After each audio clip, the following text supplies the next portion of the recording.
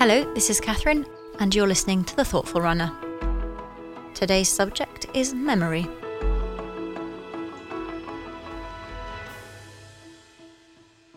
Where shall we go today? The joy of running outdoors in the city is partly down to the number of routes you might choose from on any given day. Is it the park today, or the river? The time of day might colour this decision. Perhaps the Regent's Canal towpath on a Saturday morning is too much alive with bustle, whereas on a rainy, drizzling weekday afternoon, you might find no company beyond the coots and zoo animals here. The decision is nicest when it's just guided by feeling. I often like to run past buildings that capture my imagination, and in London there are plenty to choose from. Sometimes it's a comforting old pub that wafts beery damp smells through a creaking door, or sometimes the Gothic turret of a bookshop that really shouldn't be a bookshop, couldn't be a bookshop, and yet somehow is. Or perhaps it's the campus of a university, alive with troubled young minds and carefree old-timers, living on a different plane, counting the minutes of a different sort of time. I might pick a narrow cobbled alley, or a sad churchyard, or a flaking Georgian square. Perhaps just a wide tarmac road with a rare view of the skyline. I've run enough of this city to know what I'll get and where. I know what I'll think of as I turn certain street corners. Something in the relationship of movement and place come together to a confluence in the idle runner's mind. And yet there was a time when I had never set foot in these places. What was I thinking the first time I crossed that bridge? The second? How do some memories or thoughts stick, and why don't others? When we talk of memory, we don't talk of something finite or universal, do we? Memory is something we all have, and yet it's unique to every one of us. Memory is something in the past. It's something that has gone, or finished, or been lost, and recovered in some way. It's something that happens in our mind after an event or experience, and sometimes implants there and grows. When memories put down roots, like the plant, they start to create roots of a different kind. The roadmap to our lives and experiences is built by the memories that take hold and remain with us. Whether this is a place or a person or a pure feeling, a memory is a marker of where we are, where we've been and where we're going. Sometimes you don't even know they're there or want to. Our memories give context and meaning to the present, though.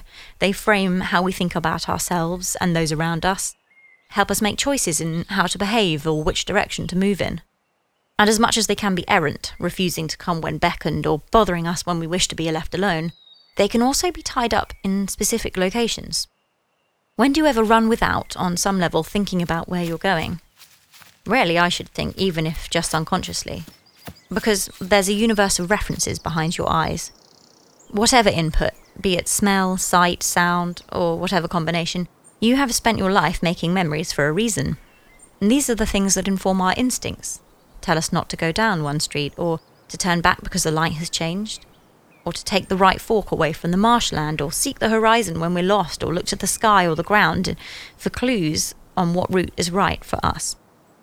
Going somewhere against your will is deeply uncomfortable. We all know what it feels like to disregard an instinct.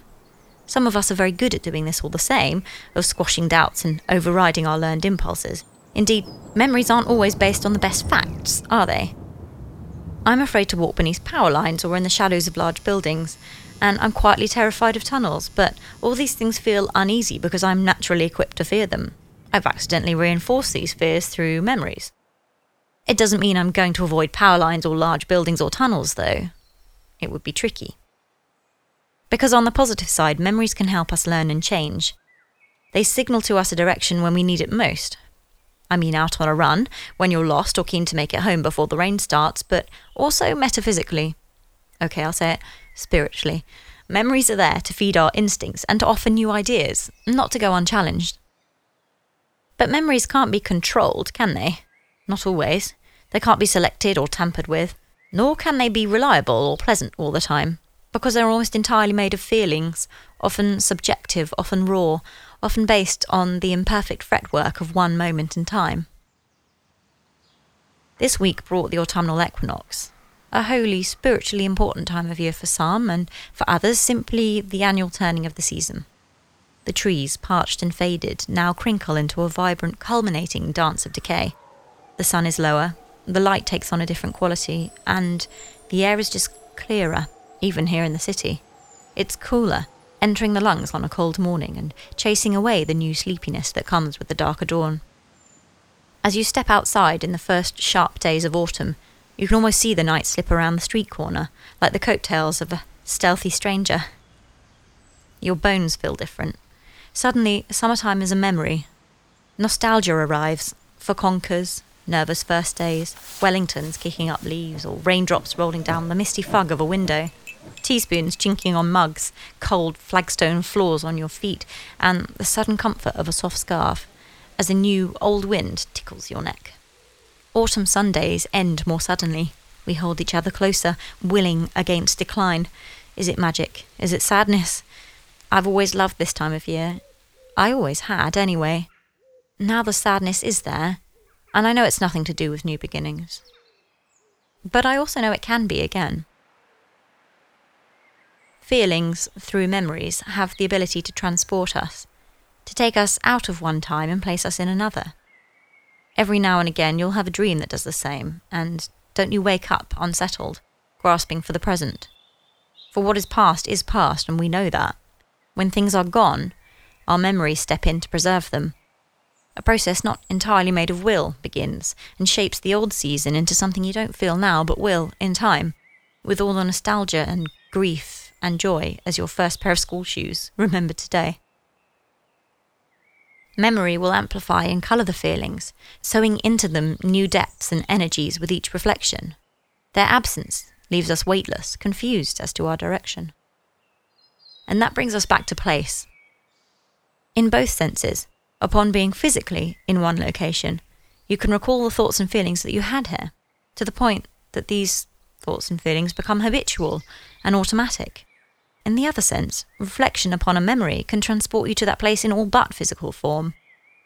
Memories seem to form the link between our physical presence and the vapour of our beings, and in this way we're connected across time and place to another, and to other versions of ourselves, through shared experiences. Let's take an example. I can close my eyes now and be running through the common at Blackheath. The wind is whipping my hair, lips dry. My lungs are hot from climbing the hill from Lewisham. I leave the well-worn path and the grasses tug at my shoes as each foot rises. The sky is grey. There's one image, but I can feel a certain day in this memory. One run of many runs, when I made my way across that path. I remember what and who I was thinking about. I remember looking about for the Hare and Billet pub, wondering which direction it was in. This is my own habitual memory, so specific to that place that I remember remembering taking the bus there one night. The warm faces, the slight awkwardness of a long wooden table, abated with generous wine, and then another, and then another, and then the cab home, shots of vodka, good nights all round. A one-off sequence I remembered then and will remember remembering every time I go there, in my mind or in person, it doesn't matter. It's a memory I like, a memory of being welcomed into something. Perhaps it was more than one night in reality.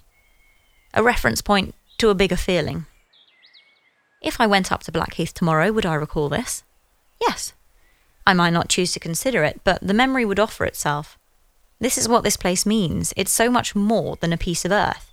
It's a reference point, an emotional longitude. Plenty of people run here and don't think about a night out that I had at the pub, but for me, layer upon layer of thoughts and feelings collect here like an unseen cloud that only I can pass through. And although the sky here is wide and empty, there are many clouds like this that only others see. I'll put an end to the indulgent reflection now. I think autumn brings out the best of us, and the worst. What's the intention of my sharing this observation with you? Well, not only to cherish old places for the memories they hold, but to look forward to the new ones. Wherever you are at this moment, you might be going through something that will stay with you. Whatever the make-up or meaning of your day, whether you're running now, walking, or doing something else, isn't it funny how you can entirely miss the importance of a moment and a place when you're in it and present? And it's interesting to think that, even if this day seems to be the most ordinary and endless, the tomorrow will come, and you may look back on today with nostalgia. All of this serves as a reminder of the importance of the present, of course. Because in the moments when you feel most distant from yourself or others, most disconnected from your past, there might be rare opportunities to build something new, to choose and place meaning into the present and inform the person you and your memories will one day become. Perhaps even to breathe new life into what has passed and to give new meaning to what will come. Wherever you are right now, I hope you look back on this place with joy.